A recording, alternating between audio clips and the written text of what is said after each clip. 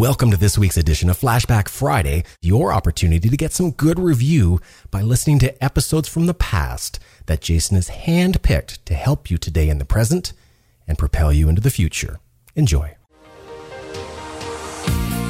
Welcome to the Creating Wealth Show with Jason Hartman. You're about to learn a new slant on investing, some exciting techniques, and fresh new approaches to the world's most historically proven asset class that will enable you to create more wealth and freedom than you ever thought possible. Jason is a genuine self-made multimillionaire who's actually been there and done it. He's a successful investor, lender, developer, and entrepreneur who's owned properties in 11 states, had hundreds of tenants, and been involved in thousands of real estate transactions. This program will help you follow in Jason's footsteps on the road to your financial independence day. You really can do it. And now, here's your host, Jason Hartman, with the complete solution for real estate investors. Welcome to the Creating Wealth Show, episode number 964. Thank you so much for joining me here on Thursday. Yes, this is one of those extra episodes. We're doing 4 this week. Some weeks we only do 3, some we do 5, but certainly you can count on every Monday, Wednesday, and Friday like clockwork. Hey, speaking of clocks, did you hear about this big clock that runs off the thermal earth and Jeff Bezos is involved or something? And it's to inspire, I guess, I don't know, I gotta see this thing. I haven't looked it up. I just heard it on the news update, but I guess it's like 500 feet high or something. It's some ginormous clock.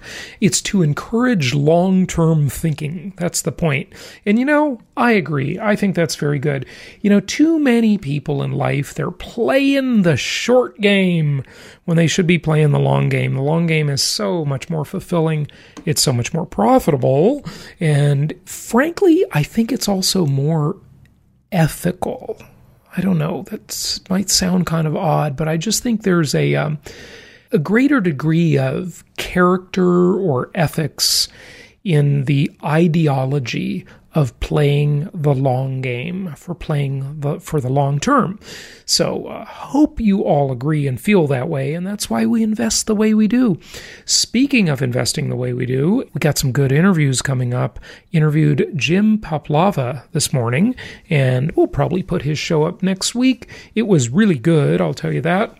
I used to listen to his podcast when I started my podcast. When I started podcasting, 14 years ago when nobody knew what a podcast was. He has a show called the Financial Sense News Hour. It's great. I mean, he's a stock market guy. He's a Wall Street guy, so I'm not a fan of Wall Street, obviously. Obviously, it's the modern version of organized crime. Why would I be the fan of that? But, he's just got a lot of great insights. I really like his work. So he will be coming up on the show. I'm kind of surprised I didn't get him on sooner. But hey, did that interview this morning. You'll have it soon on your device, whatever device you choose. So we're going to do the second half of Jeff Cronrod today. But before we do that, I want to give you a short little market profile. Our awesome producer, Adam, has been getting more and more involved in the show. If you were at Meet the Masters, you may have met Adam. He's a great guy. He was on the show before, lives in Austin. He is taking a more active role. I like this. I like people who are proactive. He's been buying a bunch of properties, building his own portfolio. He just told me yesterday he's buying another one from our network. So I think that's pretty awesome, of course. And he decided to go and interview a few of our local market specialists and do these sort of quickie interviews. They're just a few minutes long. So unlike when I do it, you hear it from the same perspective. You're probably bored with me by now. You hear it from the same perspective, so here's another perspective. And he doesn't blabber as much as I do. I have that long-winded kind of tendency. Anyway, we'll play that here in just a moment. But first, I want to tell you 2 things in the crazy world of cryptocurrencies. Now, I started another podcast. Yes, I need another podcast like I need a hole in my head, right? Called the CryptoCast. So if you're into cryptocurrencies, I've interviewed like every major player in the crypto space, I think. Well, not quite. It's a figure of speech, obviously, because there's so many out there. There's like 25 zillion new ICOs every week. It's initial coin offerings.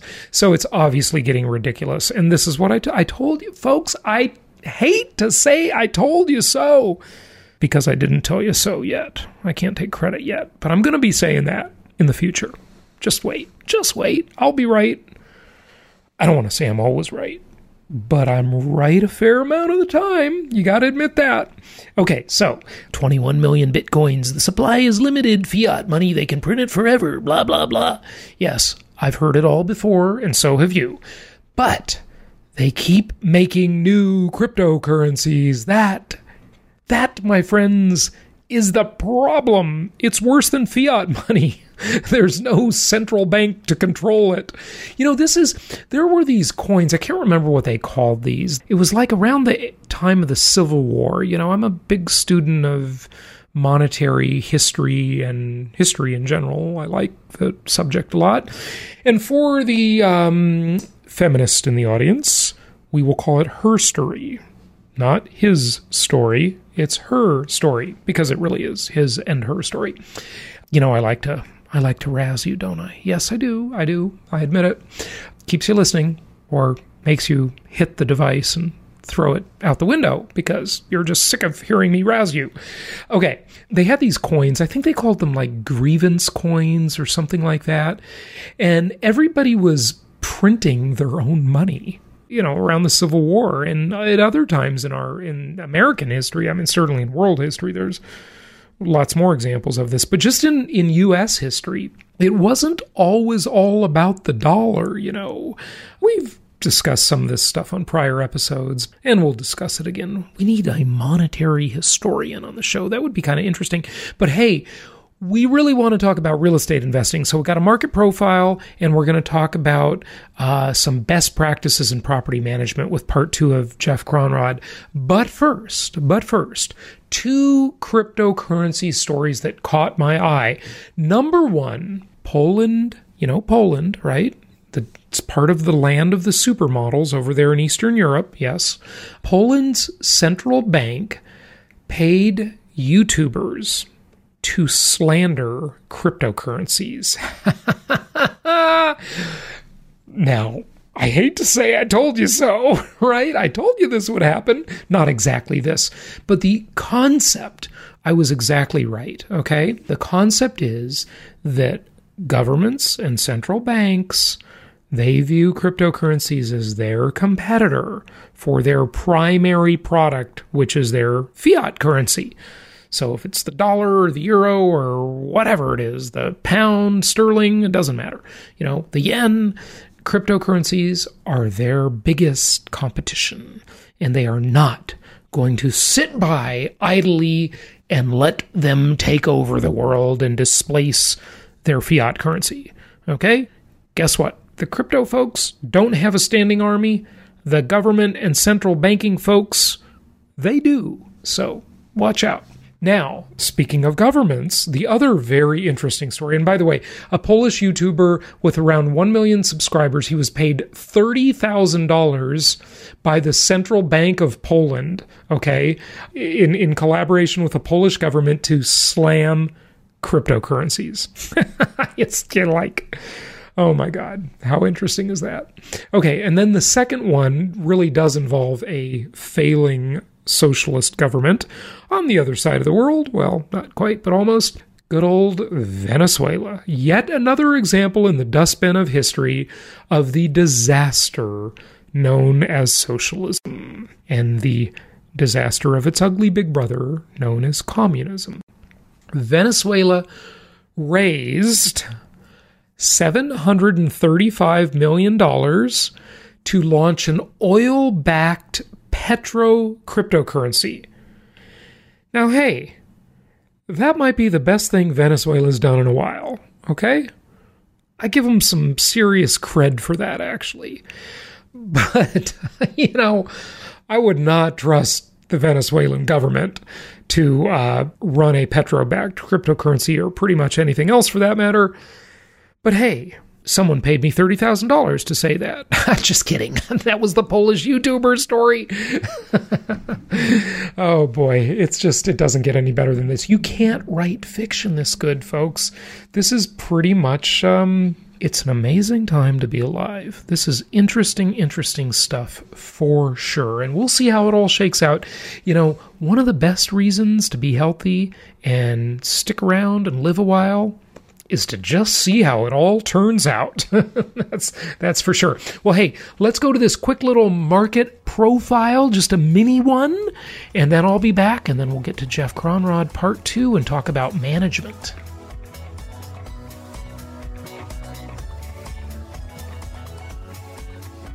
What makes Indy attractive for investors? Well, the biggest thing I would say that makes Indianapolis attractive is going to be the affordability. Cost of living here is low. Housing prices are inexpensive compared to the rest of the country. And that makes it attractive for not only people who live here, but also for investors. What's the average price point for properties that you're offering? The properties that we find are what I'm going to call a sweet spot for Indianapolis is going to be homes priced between $70,000 and about $120,000. What industries support the local economy, and what is the typical tenant profile that you have? The industries or companies here, we're actually pretty diverse. Indianapolis is not dependent on any one particular type of industry. For instance, we are geographically within about 75% of the population of the United States. So that makes Indianapolis very attractive for companies that need to distribute goods and services across the country. For instance, Amazon has two headquarters here. FedEx has a hub here. So to be able to distribute merchandise or materials, whatever it may be, it's about a one-day's drive to 70% of the population. So what's the typical tenant profile that you're seeing? Middle management type people, blue collar. Jobs are plentiful here for those that want to work. What we want to do is remain in that sweet spot. If there's a combined household income of, let's say each person makes $30,000 a year, so a combined household income of $60,000 a year, that makes a good tenant profile for an investor, and that's why we like those $70,000 to $120,000 price point homes. And are there any economic developments currently happening in the city? And if so, how do you see those impacting the rental market? Well, a lot of those have already happened. For instance, we have got every professional sports team imaginable is in Indianapolis. We have professional football, baseball, basketball, soccer. The NCAA headquarters is here.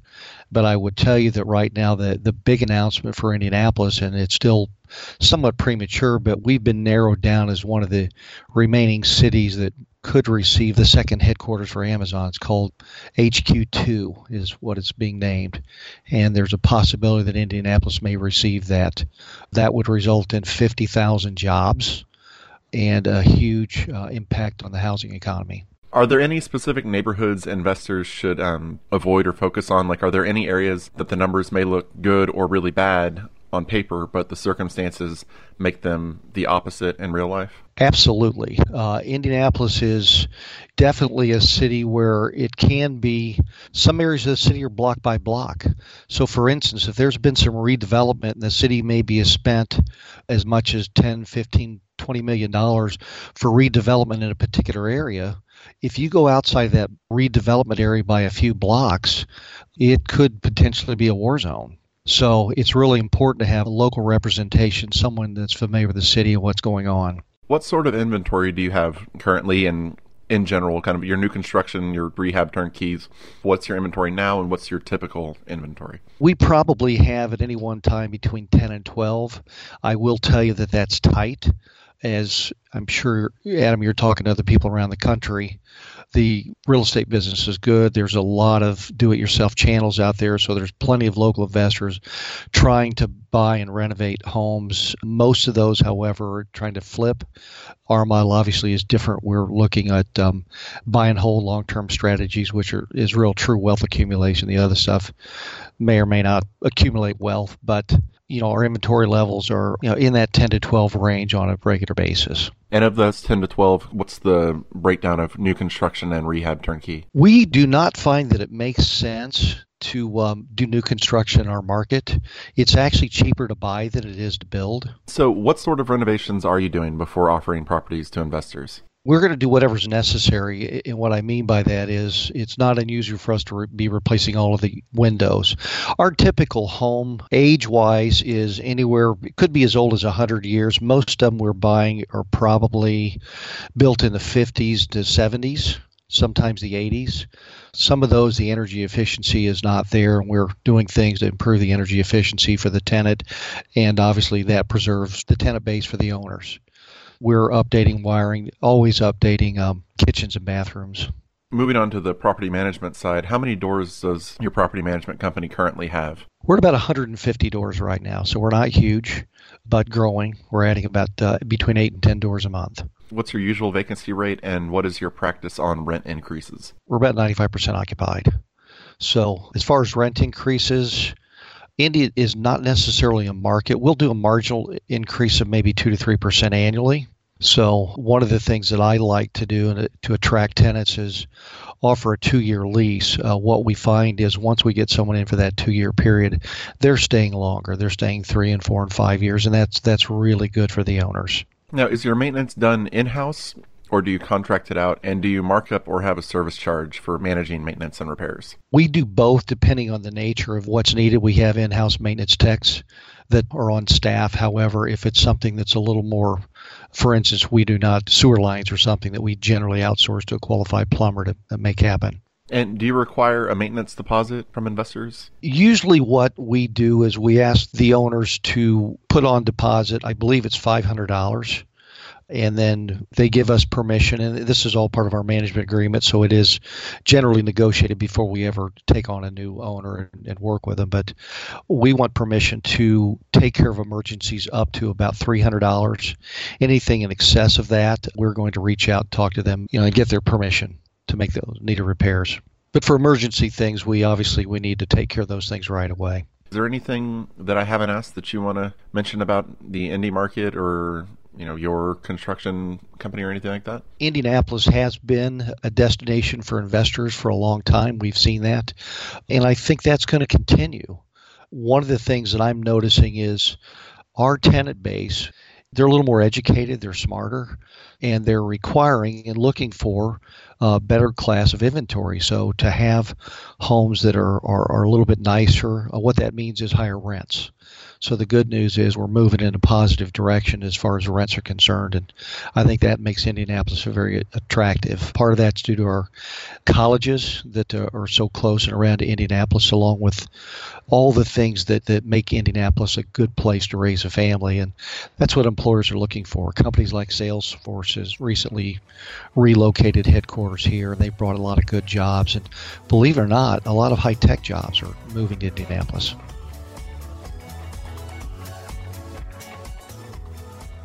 Okay, hope you enjoyed that brief little market profile. And we have many other markets, of course. So check in at jasonhartman.com or check with your investment counselor. And hey, I did a webinar today for our partner for our Silicon Valley event, San Jose, March 3rd. And there were 52 people on that webinar. We're going to have a rush of ticket sales here. So get your tickets. Yes, there's urgency. Buy your tickets for San Jose. Plus, the price goes up as the room fills up. It's kind of like an airline. It's logical. Makes sense. So it's only $247 as I record this, but it will be $297 before you know it. This is an inexpensive event. It's JHU Live, Jason Hartman University Live, and we only do this once a year. There may be a time in the future where we do it twice a year, but this year we've only got it slated once, and so it is coming up March 3rd. Hope you'll join us for the very practical, hands-on, roll up your sleeves side of real estate investing, where we build a model real estate portfolio of nationwide properties. We analyze, discuss self-management versus professional management, what property investment acquisition checklist, all kinds of great stuff. So join me Saturday, March 3rd. We'll see you there, and let's get to part 2 of Jeff Cronrod. Oh, by the way, jasonhartman.com or jasonhartmanuniversity.com to register for that event. Here's Jeff.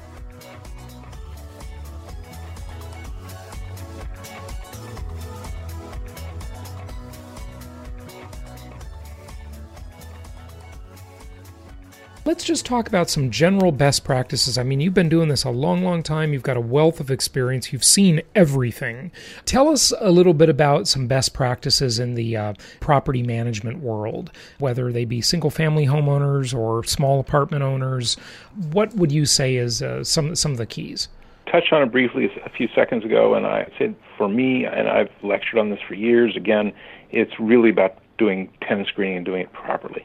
It frustrates me when I see property managers, rental agents, and owners rush, not use common sense, and we have seen it all. And so the bottom line is you have to be somewhat intuitive and somewhat skeptical, and you have to view every applicant thoroughly and review them thoroughly.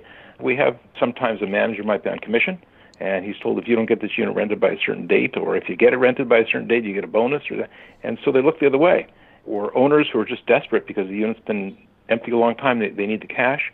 These are huge mistakes. You've got to do really good tenants. If you do good tenant screening, you have no problems going down the road. You have good tenants. That's definitely true. I couldn't agree with you more. This is how you reduce your number of eviction problems or tenant problems. Tell us about the specifics of how you do good tenant screening, or how you make sure your manager has done good tenant screening. You know, we teach people how to self-manage from a distance. Never thought you could possibly do that, but it actually is very possible, especially nowadays with technology.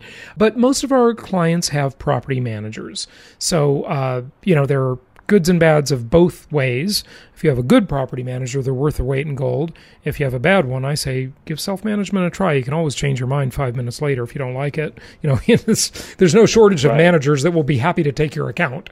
What are some of the ways you can do good tenant screening or make sure your manager does that? I think there's some basic things you have to do. And again, running a credit report, running a criminal background report, running an eviction report, a fraud report, all these reports which are available online, both from my company as well as others, are helpful tools, but that's not the end all. And that's part of the problem. People are running these reports and they get a thumbs up or a thumb down or a red light or a green light, and they don't go any further. So some of the things they ought to do is we always advise don't call the prior landlord, although some do, because I hate to say it, but landlords lie.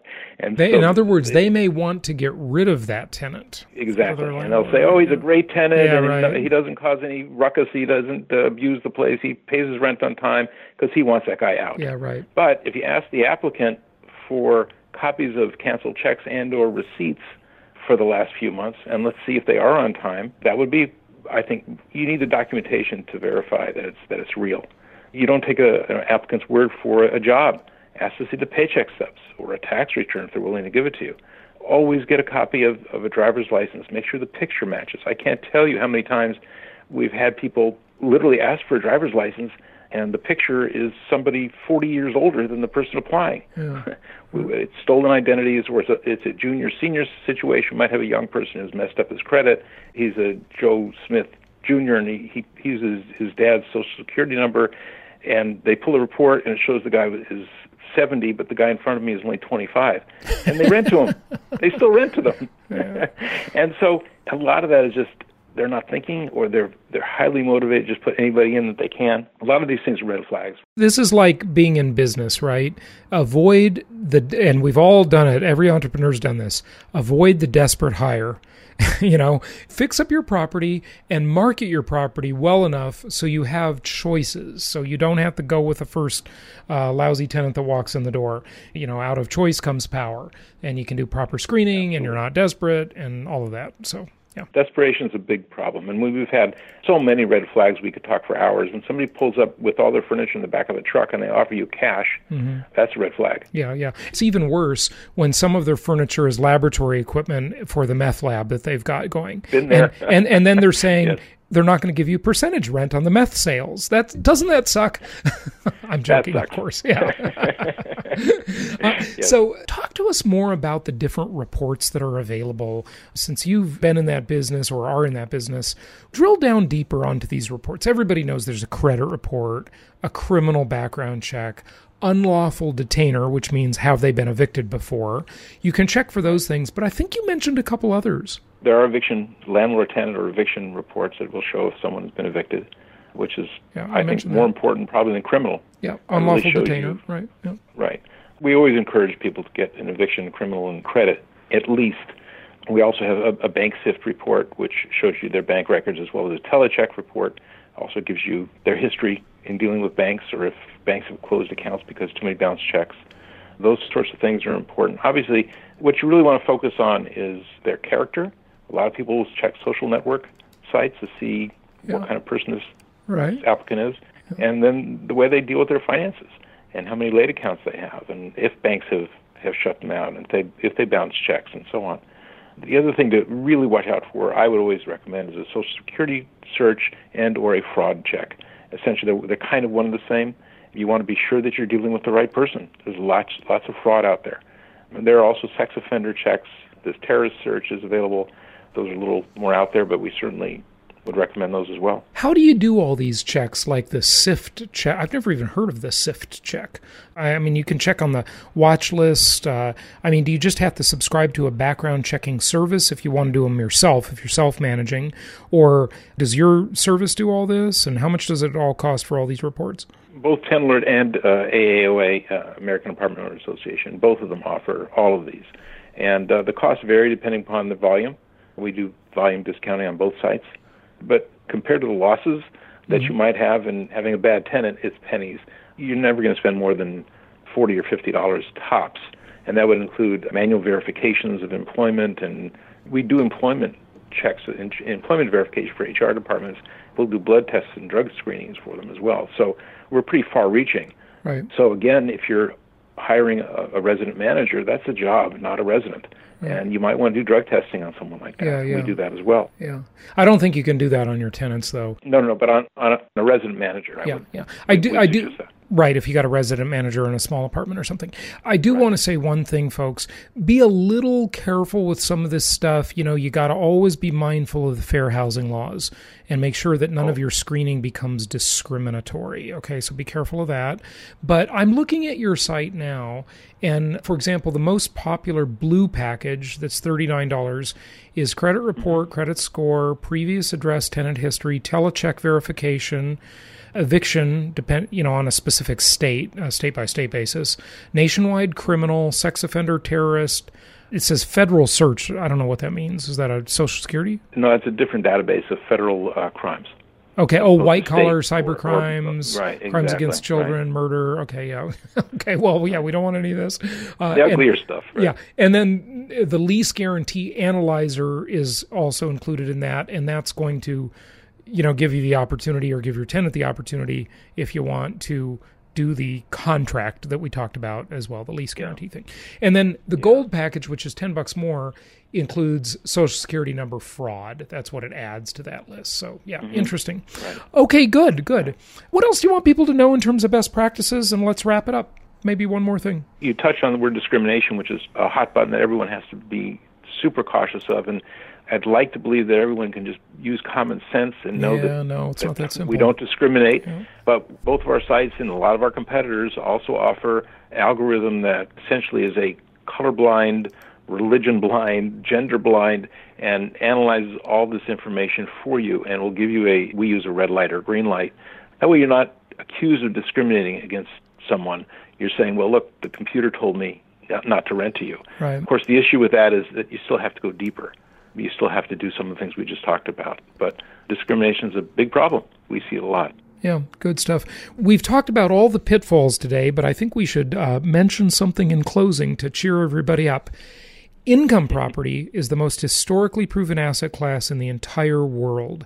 There is simply no better investment than income property. Of course, you've owned a lot of it over the years. Do you want to speak to that for a moment? I'm a believer. I mean, I've had over 4,000 rental units over the years, and it may be the last vestige where a small owner can compete next to a big one. Yeah. You know, you can't open up a local stationery store anymore because those are all big boxes and stuff. And it's an incredible business. It's a great way to make money. It's a great way to get appreciation long term and get good cash flow if you manage it right. I think that the one caveat is it's not a passive investment. Right. Yeah. No, there is, and it's a business. I would argue that there is no such thing as a passive investment, and I've discussed that in depth on many prior shows, so I won't do it here. But you got to pay attention to it, like anything in life.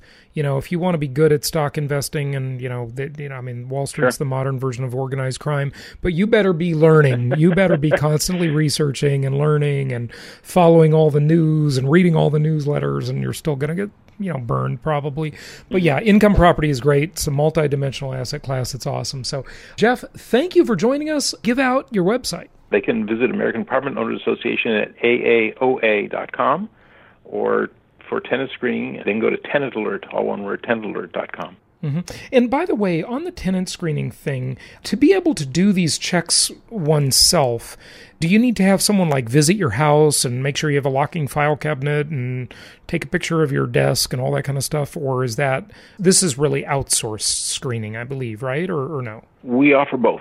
We can certainly underwrite larger clients generally, which you've just described, we call underwriting, and we do underwrite them. We do have someone visit either their house or their office to make sure they have a shredder and a locked file cabinet and so on. But it is not a requirement. We do have products where the tenant gets invited to pull their own report, and that's faster, it's easier, it's a little more expensive, but usually the tenant will pay for it. So we encourage both ways. It really depends how many units you have and how frequently you my mom has her own, and she told me about how they came over and took a picture of her paper shredder and her locking file cabinet and that kind of stuff. So she runs the reports. She can do it right from her iPhone, and she just loves it. She just says it's incredibly convenient. So good stuff. Well, Jeff, thank you so much for joining us. I appreciate it, and give your mom our website. We'd love her business. I certainly will. She may already be a customer. I'm not sure where she does it through, but hey, happy investing to you. Thanks a lot. Thank you. Hey, I hope you'll join me in San Jose on March 3rd as we host our Jason Hartman University event. Now, this event is for the real practical, hands-on, interactive education on income property investing, where you will learn how to actually do the math, how to evaluate the deals. We will go in depth into this subject of how to analyze a real estate deal. And once we do that, we'll talk about how to build a portfolio, how to properly structure a portfolio, how to diversify it, how to sequence your mortgage financing. And it is a fun event. We do some gamification. You'll meet a lot of people because you'll be working with the people in the class. And it's a one-day event. You can check it out at jasonhartmanuniversity.com. jasonhartmanuniversity.com. We've been doing this event for about 3 or 4 years, and people absolutely love it. We've done it in San Diego, in Salt Lake City. Now we're doing it in San Jose. We've done it other places as well. I just can't remember where offhand, but it's a great event, and we try to do it about once a year. Last year we did it in Oklahoma City.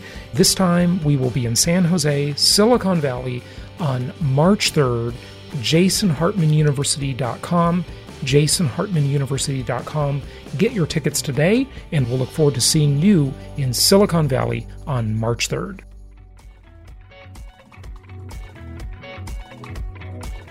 Thank you so much for listening. Please be sure to subscribe so that you don't miss any episodes. Be sure to check out the show's specific website and our general website, hartmanmedia.com, for appropriate disclaimers and terms of service. Remember that guest opinions are their own, and if you require specific legal or tax advice or advice in any other specialized area, please consult an appropriate professional. And we also very much appreciate you reviewing the show. Please go to iTunes or Stitcher Radio or whatever platform you're using and write a review for the show. We would very much appreciate that. And be sure to make it official and subscribe so you do not miss any episodes. We look forward to seeing you on the next episode.